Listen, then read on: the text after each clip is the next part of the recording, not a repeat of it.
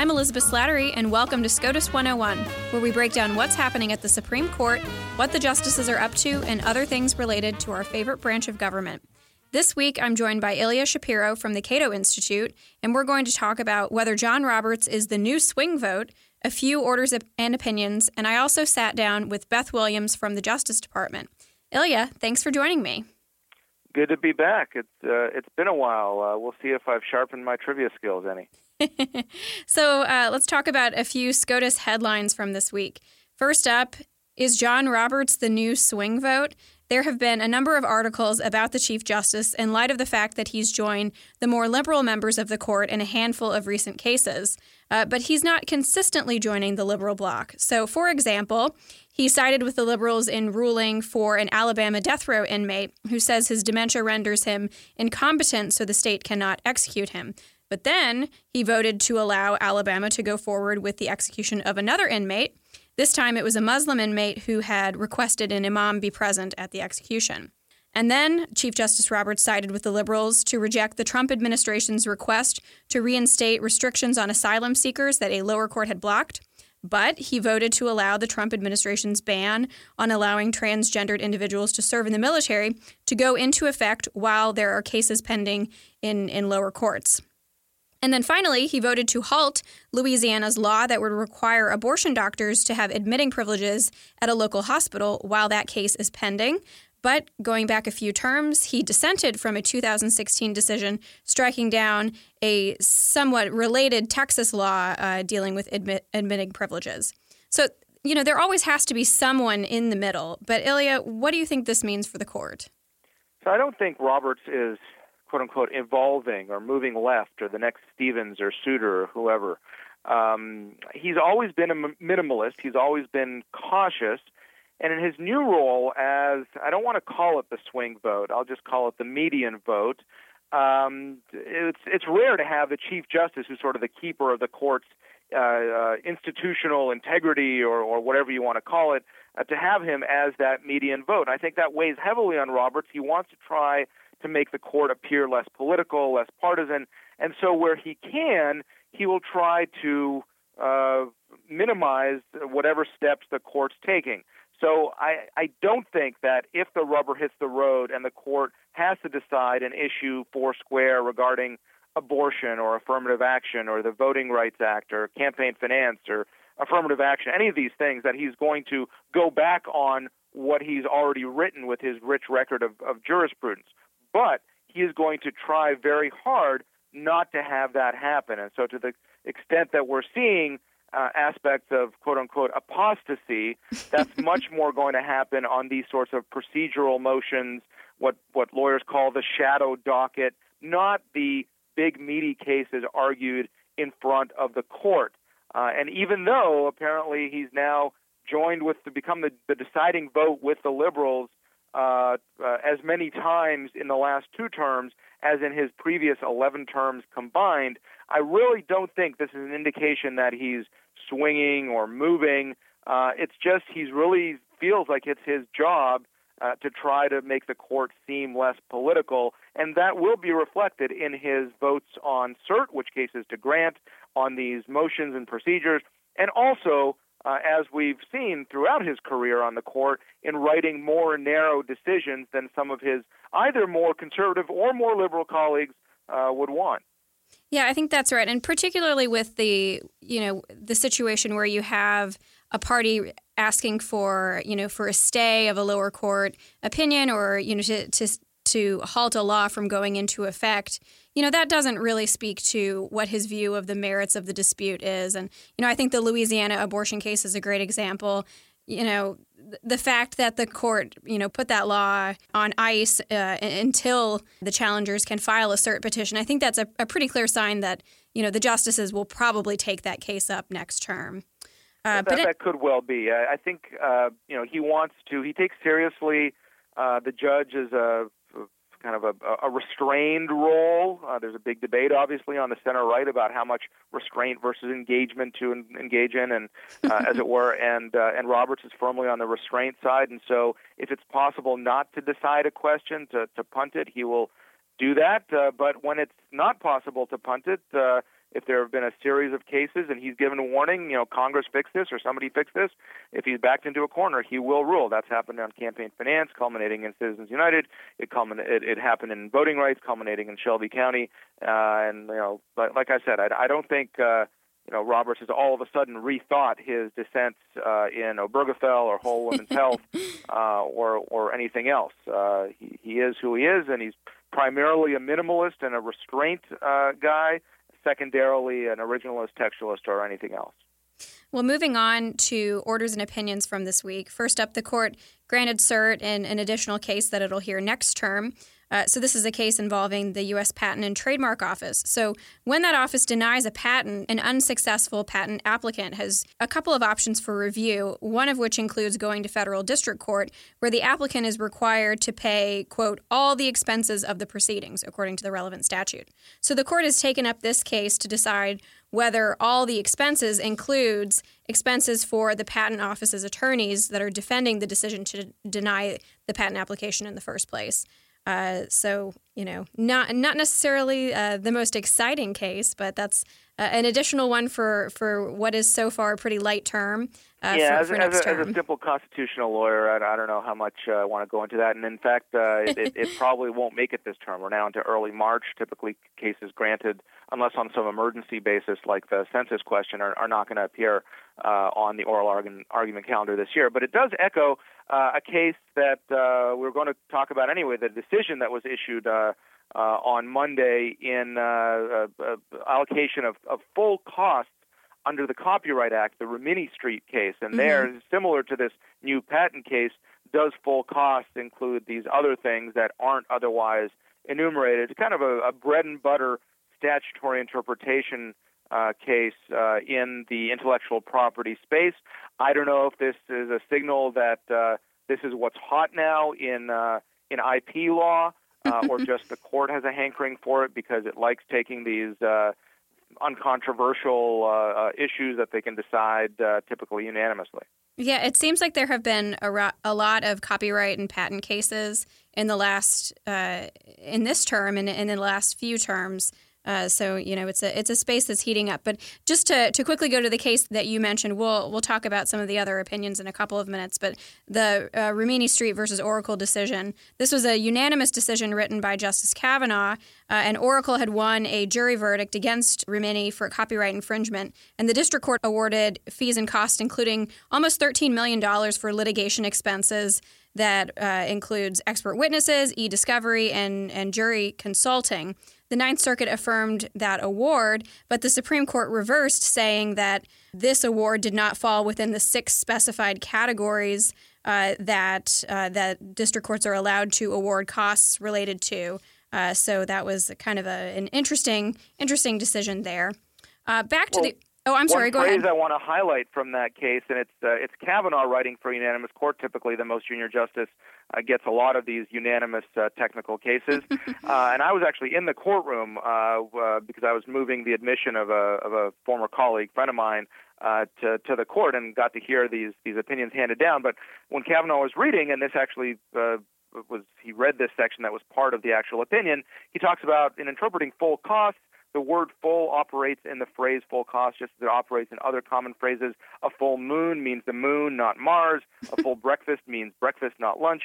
A full season ticket plan means tickets, not hot dogs. So, too, the term full cost means cost, not other expenses. And I wonder whether he inserted that full season ticket plan line to sort of tweak some of his critics from the early stages of the anti-Kavanaugh rally when they were criticizing him for buying all of these baseball tickets and getting his friends to reimburse him. For being an all-American man, for loving beer and baseball.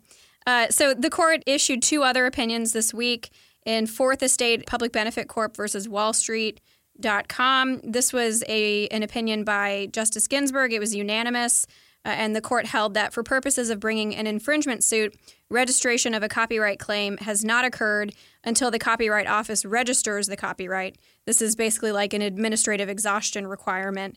And she wrote that even though the copyright owner's right exists apart from the registration, the owner can't pursue to enforce those rights in court until the Copyright Office actually registers the copyright. And then the third opinion was BNSF Railway Company versus Luce, another one by Justice Ginsburg. So now we know what she was up to. That's exactly right. When she was on bed rest, she was probably had her laptop propped up there writing these things. I would expect nothing less from from Justice Ginsburg. So this one was a 7-2 decision, finding that the railroad's payment to the railway company's payment to an employee for wages lost due to an on-the-job injury is taxable compensation under the Railroad Retirement Tax Act. Justice Gorsuch dissented, joined by Justice Thomas, saying that lost wages are compensation for injury, not compensation for services, so it was not taxable income. So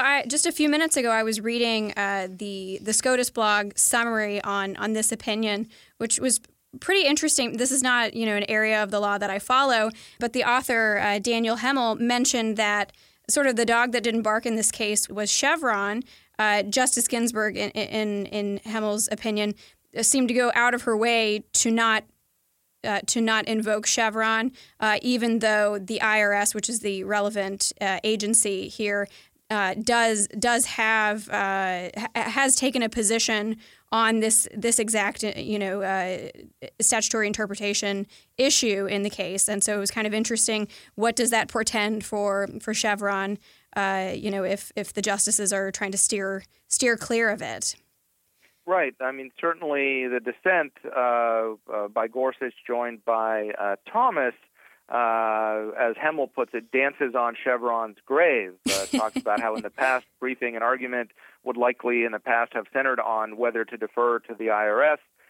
Here it's just pure statutory interpretation. And without even mentioning the major questions doctrine or the major rule doctrine, that is, the Chief Justice as well as then Judge Kavanaugh were fans of whatever the proper scope of Chevron deference is. It doesn't apply when it's a really big question, echoing Justice Scalia's line that Congress doesn't hide elephants in mouse holes. So if it wants to delegate a big power to the agency, it will say so. Now, probably this worker compensation for injury under the Railroad Act scheme is probably not a major question. I don't know, but regardless, they didn't do that. They didn't say Chevron doesn't apply because it's a major question.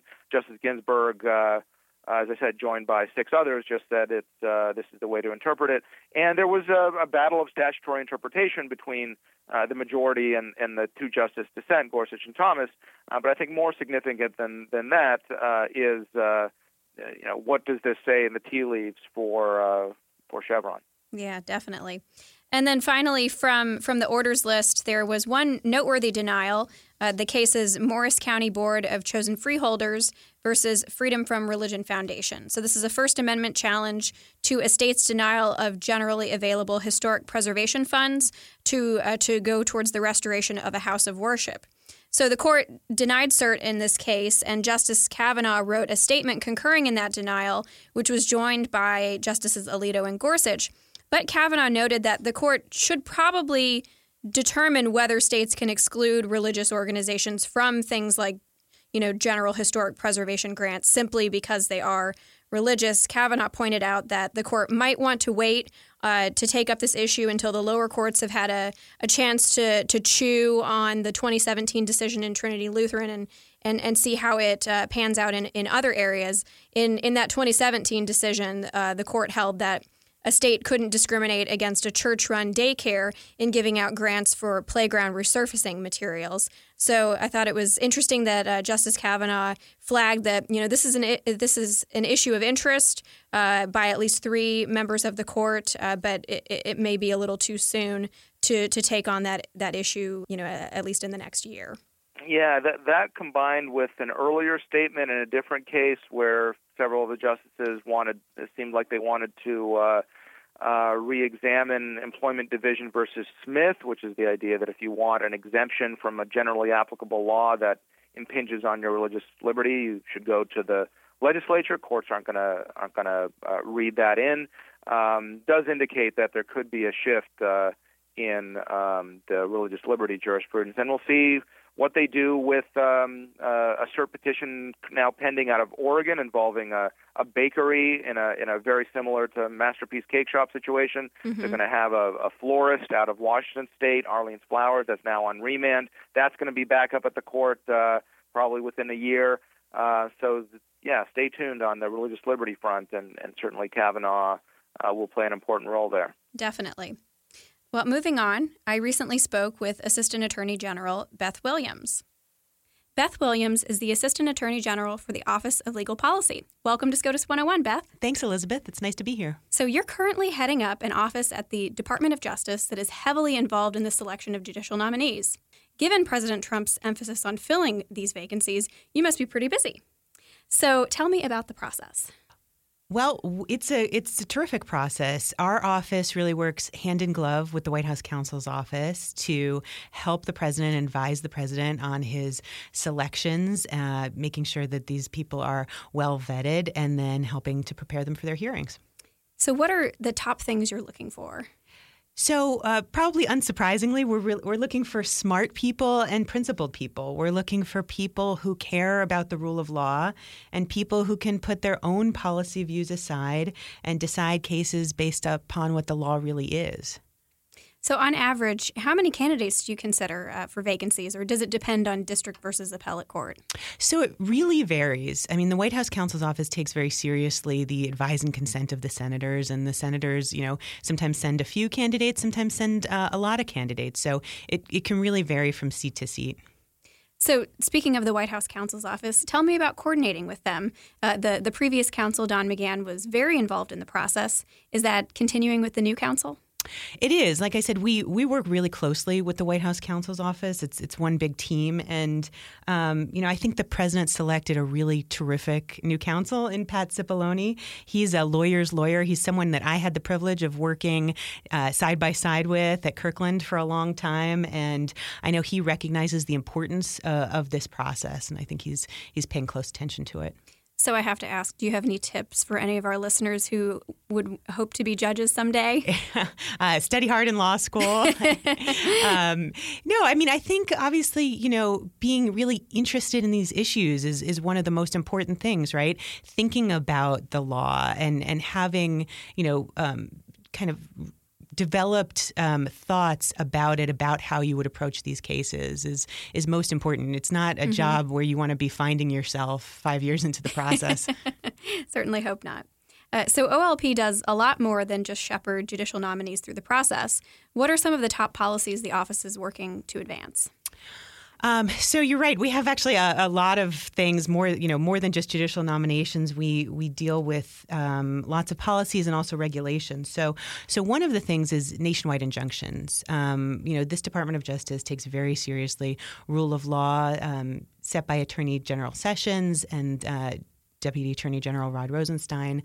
Rule of law has been one of the key principles kind of from the beginning. And so that manifests itself in a lot of ways, and one of which is really addressing nationwide injunctions, or what's been called limitless, or I think Justice Gorsuch even called them cosmic injunctions. Yeah. And so the Attorney General Sessions recently issued litigating guidelines for all of our litigators about how to address these injunctions and, what arguments that might need to be made. It's really an interesting issue because it's one where the Justice Department has been on the same side of it for years, whether it's the Obama Justice Department, Holder, Lynch Justice Department, or this Justice Department. Everyone kind of agrees on nationwide injunctions and their propriety or impropriety. So that's one thing we've been working on. We've also been working on the Cyber Task Force, Cyber Digital Task Force, OLP. I'm a member, and OLP is working on it. We're working along with our National Security Division and FBI on how to use unmanned aircraft systems or drones. We got new authorities just in October, and so it's a really interesting question about how the Department of Justice can employ those new authorities, and we're working with our partners about doing that. And then also things like human trafficking. That's another big initiative from our office. So before entering government service, you spent 11 years in private practice at Kirkland & Ellis. What were some of the highlights of your time in private practice? Well, it was a tremendous experience to work at Kirkland. I, early on, I knew I wanted to litigate. I knew I wanted to get that experience young, and Kirkland certainly gave it to me. I was able to do 5 trials in my first 3 years as an associate, which is pretty unusual, I think, for law firms. And then I got to argue also in multiple appellate courts, which was terrific. One of the the stories I remember most was I was a fifth-year associate, and I was working with a partner on a case, and the partner decided to move on, leaving me to be the most senior lawyer on the case. And immediately the plaintiff's counsel set it for trial, which was kind of crazy. So here I was, a fifth-year associate, and I was in charge of the entire case, set for trial in weeks. So I did what any hardworking associate would do. I went into briefing frenzy and did multiple motions in limine and pretrial briefs and was completely ready. And we had a counsel on the other side who was more of a seasoned state lawyer who was, I think, a little dismissive of a 29-year-old fifth-year associate against him. But I got there and I got to trial that day. I also had a fantastic partner who kind of came in the last second, Karen DeSantis. She's really a terrific litigator, and she was there with me. But on the first day of trial, I realized that despite having all of this briefing, the judge who was sitting in front of me, he had just been assigned to the case that day, so he had read none of it. And I was standing there, and as I was arguing the motions in limine, I thought I should explain the case to him. And so I asked permission. I said, Judge, would it be okay with you if I kind of gave you a little bit of the background of the case? And he said, sure. And so I proceeded to essentially do an opening statement, and the plaintiff's attorney was kind of seething on the other side because he realized that I had gotten to do that before he had, and really it set the tone for the case. So Kirkland was great. It gave me a lot of opportunities, and I'm very grateful for the experience. And you mentioned some appellate arguments as well. Did you have any sort of ritual or tradition before your arguments? I didn't. I listened to, the Rocky song, Gonna Fly Now. So that was my SAT prep song. That has continued to be a good motivator. I am of the view that you really need to psych yourself up for these rather than relaxing. Definitely. It's good to have a pump-up jam. Yep. All right. So then in 2005 and 2006, you served as a special counsel on the Senate Judiciary Committee during the confirmations of Chief Justice Roberts and Justice Alito. So let's start with John Roberts. As listeners know, he initially was nominated to replace Justice O'Connor, but then he was instead nominated to fill the vacancy left by Chief Justice Rehnquist's death. So tell me about that confirmation process. So that was really, really interesting. It was the very beginning of my career. So I had been clerking at the Second Circuit. I left my clerkship 2 weeks early, which my judge consistently reminds me of, to go be a special counsel for the Senate Judiciary Committee. And, people forget, but it had been 13 years since a Supreme Court nomination. So it was a big deal. I mean, you'd had a stable court for 13 years. And I was working for Chairman Specter and supporting the Republicans. And, Chairman Specter was a real lawyer, and he was a prosecutor before, and he cared a lot about learning everything that had happened in constitutional law since Justice Breyer was confirmed 13 years ago. And so that was, a lot of what we were doing was getting people up to speed about changes in the law. Justice Roberts' confirmation was my first ever document review, and it was really interesting. It was all of his White House counsel documents. Oh boy. You can't get more interesting than that. It was kind of downhill from there. And I remember thinking, we thought that was so many pages because it was all in paper. It was 70,000 pages of paper. We thought that was just an incredible amount that looks paltry today. Yeah. But at the time it was a lot. But we had a fantastic group of people. I mean, the people who were special counsels on that confirmation are people like John O'Quinn, who's at Kirkland, and Willie Jay, who now leads the appellate practice at Goodwin Proctor, Ken Lee, who was just nominated to the Ninth Circuit, and Jake Phillips, Greg Nunziata, a lot of really fantastic people. So we had a terrific group there. So then just a few months later was Justice Alito's confirmation. And I have to say, I'm not sure Washington could handle two Supreme Court confirmations in such close proximity these days. And that process was a little bit more contentious. Tell me about that. Yeah, so that's a real Washington story because I went from kind of being the junior person on the totem pole to a more senior person in a matter of months just because there's turnover and I had already just done one. But one thing that sometimes gets forgotten is that Harriet Miers was in between there. So we had three candidates within like 7 months of each other, and the Miers piece of that really changed the dynamic because it wasn't successful. There had been a very open feeling between the administration and the Senate with Roberts, but then after Miers, that shut down a little bit. I think with Justice Alito, what you saw is the gloves came off a little bit more than they had with Roberts, and you saw some of his opponents really go after him. I think back to some of the things that they were criticizing him for. I think one was like the fact that he had Vanguard index funds, which seems like exactly what a judge should be having if they're going to invest. But that was one of the criticisms at the time. Do you think one of the motivating factors there was because he was replacing Justice O'Connor, who at the time was the swing vote? I think that was part of it. I think part of it was that it was Justice O'Connor. I think part of it also was that he was just the second one in a very close period of time. And so that, encouraged folks to get really invested in it. So in your current position, you were very involved in Justice Kavanaugh's confirmation. And it seems like the process has sunk to a new low. Do you think we'll ever return to a time when Supreme Court justices were confirmed by broad majorities? I hope so. I mean, I think that that's the way it was supposed to be. You remember a time with Justice Scalia and Justice Ginsburg when they were just confirmed overwhelmingly. And then you get to, Justice Gorsuch, who only got 54 votes. And it's just so much closer today. And so I would hope that if the president nominates someone who is really eminently qualified and has a good temperament and a good disposition, that would mean that the senators would see that and would consent, but to be determined. Well, moving on to something a little more positive, as you mentioned, you clerked at the Second Circuit earlier in your career for Judge Richard Wesley. So tell me about clerking for your judge. So that was one of the best professional experiences ever. I was coming from Harvard Law School, with kind of large classes, and I didn't have really a great mentor there. I didn't go to office hours like I probably should have. And so when I was looking for clerkships, I was looking for somebody who took really a good interest in his clerks. And that was absolutely Judge Wesley. He is so kind. He's warm. He's gracious. He's smart. He's a really good judge. And he takes the time to really make his clerks a family. He has, barbecues every year. And you're clerking in upstate New York. We obviously heard oral argument in New York City, so we were in New York City 1 week a month. But, living in upstate New York, I didn't know anyone, and some of my co-clerks didn't really know anyone. And he would have us over to dinner at his house, and everyone in town knew him.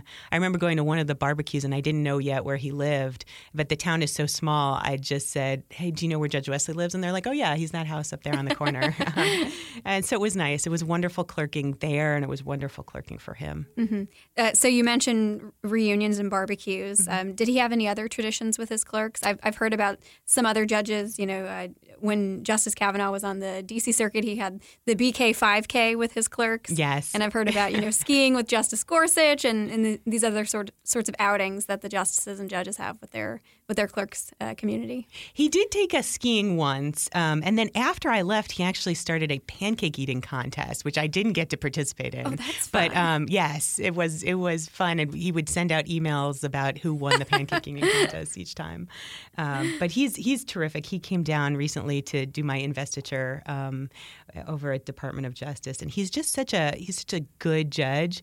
I remember, the Second Circuit has a lot of oral argument. They hear oral argument in a lot of cases, and even when someone was pro se, he would really go out of his way to talk to that person, to guide that person, to kind of help them out, and that's just the kind of person he is. That's wonderful. So one final question that we ask all of our guests at SCOTUS 101.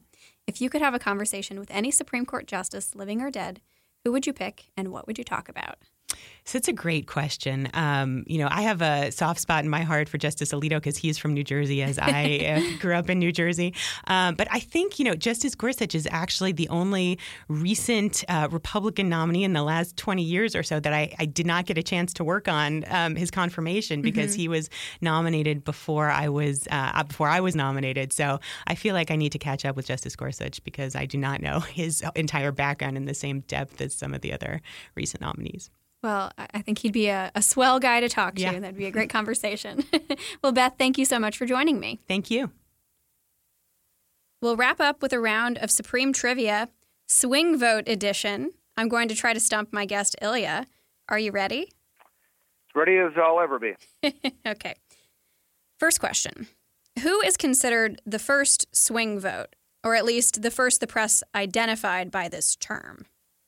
I can give you a hint if it's helpful. Yeah, I'm going to need a hint. He was appointed by FDR. Okay, see, I'm glad I asked for the hint because otherwise I was gonna guess Sandra Day O'Connor, but Felix Frankfurter then, if with that hint. No, it was Justin Owen Roberts, and Frank Kent, who was a journalist for the LA Times, wrote that Roberts was, quote, the swing man upon whose whim all decisions depend. Following of course, the swing of the swing in time, the change in time that saved 9, that started accepting the New Deal after rejecting all of the previous cases starting in 1937. I didn't realize that was a role that he had been playing, that it wasn't just that one case. Yeah, so this was following his vote in the 1937 decision in West Coast Hotel versus Parrish, which is considered, kind of the end of the Lochner era, and it signaled a shift in Owen's jurisprudence, which, as you pointed out, gave rise to the phrase, the switch in time that saved 9. Okay, next question. Writing for Slate, Emily Bazelon described this swing vote as a tease. She wrote, "You prayed and nibbled your nails while you waited to see whether this justice would come down on your side. And when this justice did, you felt great relief. And then anxiety. This justice had given you the 5th vote, but wasn't ready to commit. The opinion this justice had written or signed teetered and hedged before reluctantly slumping down on your side of the scale." Who was she referring to? Oh, I'm going to go with Kennedy on that one. It was actually Sandra Day O'Connor. And by comparison, in the next paragraph, she goes on to talk about Kennedy, and she says that he was, quote, a swinger who knows how to be in a long-term relationship. When you've succeeded in wooing him, you know it. This is too many, romantic metaphors. I think that jumped the shark there at some point. Yeah. It was really over the top, but it was pretty entertaining. Okay, the next question. I didn't realize this was going to be trivia with a swing vote focus. All right. Sorry, I sprung that on you. Yeah. But highly educational for our listeners. Yeah. Okay. The historian Arthur Schlesinger wrote that this man's position as swing man, which is what they called some of the justices, swing man, makes him the object of special solicitude on the part of his brethren as well as of the lawyers before the court. Who wrote that? Schlesinger. I'm having trouble saying his name. I can give you a hint. I don't know if it'll be any more helpful than my earlier Okay, and hint. I'll likewise tell you who I'm leaning towards pre-hint, but yes, give me the hint. Okay, FDR appointee who joined the court in 1938. Okay, then the answer is clearly Frankfurter, although my guess before that would have been Byron White, because Schlesinger was also a friend of Kennedy, and Kennedy appointed Byron White. It's actually Justice Stanley Reed. Oh yeah. My gosh. And I have his bobblehead right here with his desk in the green bag. And he was also called the center of the ideological controversy and the key man. Okay, one more question. Let's see if I can go 0 for 4. Which justice said he hated being referred to as the swing vote and explained that, in his opinion, the cases swing, I don't? Okay, well, that's Kennedy. I've written a lot about that, including using that line, which was from a speech at Harvard Law School in October of 2015. Okay, are you cheating? Are you looking this up? Because I'm very impressed that you actually knew the date as well as who it was. Yep. We don't play around here. I'm much better on the modern court. Since I became an official court watcher than some of the ancient history. Well, I think you did. You did a decent job, and I expected that you would get the Kennedy one. But most of these questions, at least the more historical ones, come from a 2017 Minnesota Law Review student note by Kristen McGaver on recognizing and understanding the swing vote on the Supreme Court. So I will tweet out the link to that article. It was very, very entertaining and interesting. Clearly something that I need to read. I'll send it to you. Well, Ilya, thank you so much for joining me. My pleasure. Thanks for listening to SCOTUS 101. Be sure to subscribe on Spotify, iTunes, or wherever you listen to your podcasts. And please leave us a 5-star rating if you enjoy listening. Please follow us on Twitter at SCOTUS 101, and you can email us at scotus101@heritage.org with questions, comments, or ideas for future episodes. You've been listening to SCOTUS 101, executive produced by Elizabeth Slattery. Sound design by Michael Gooden, Lauren Evans, and Thalia Rampersad. For more information, visit heritage.org.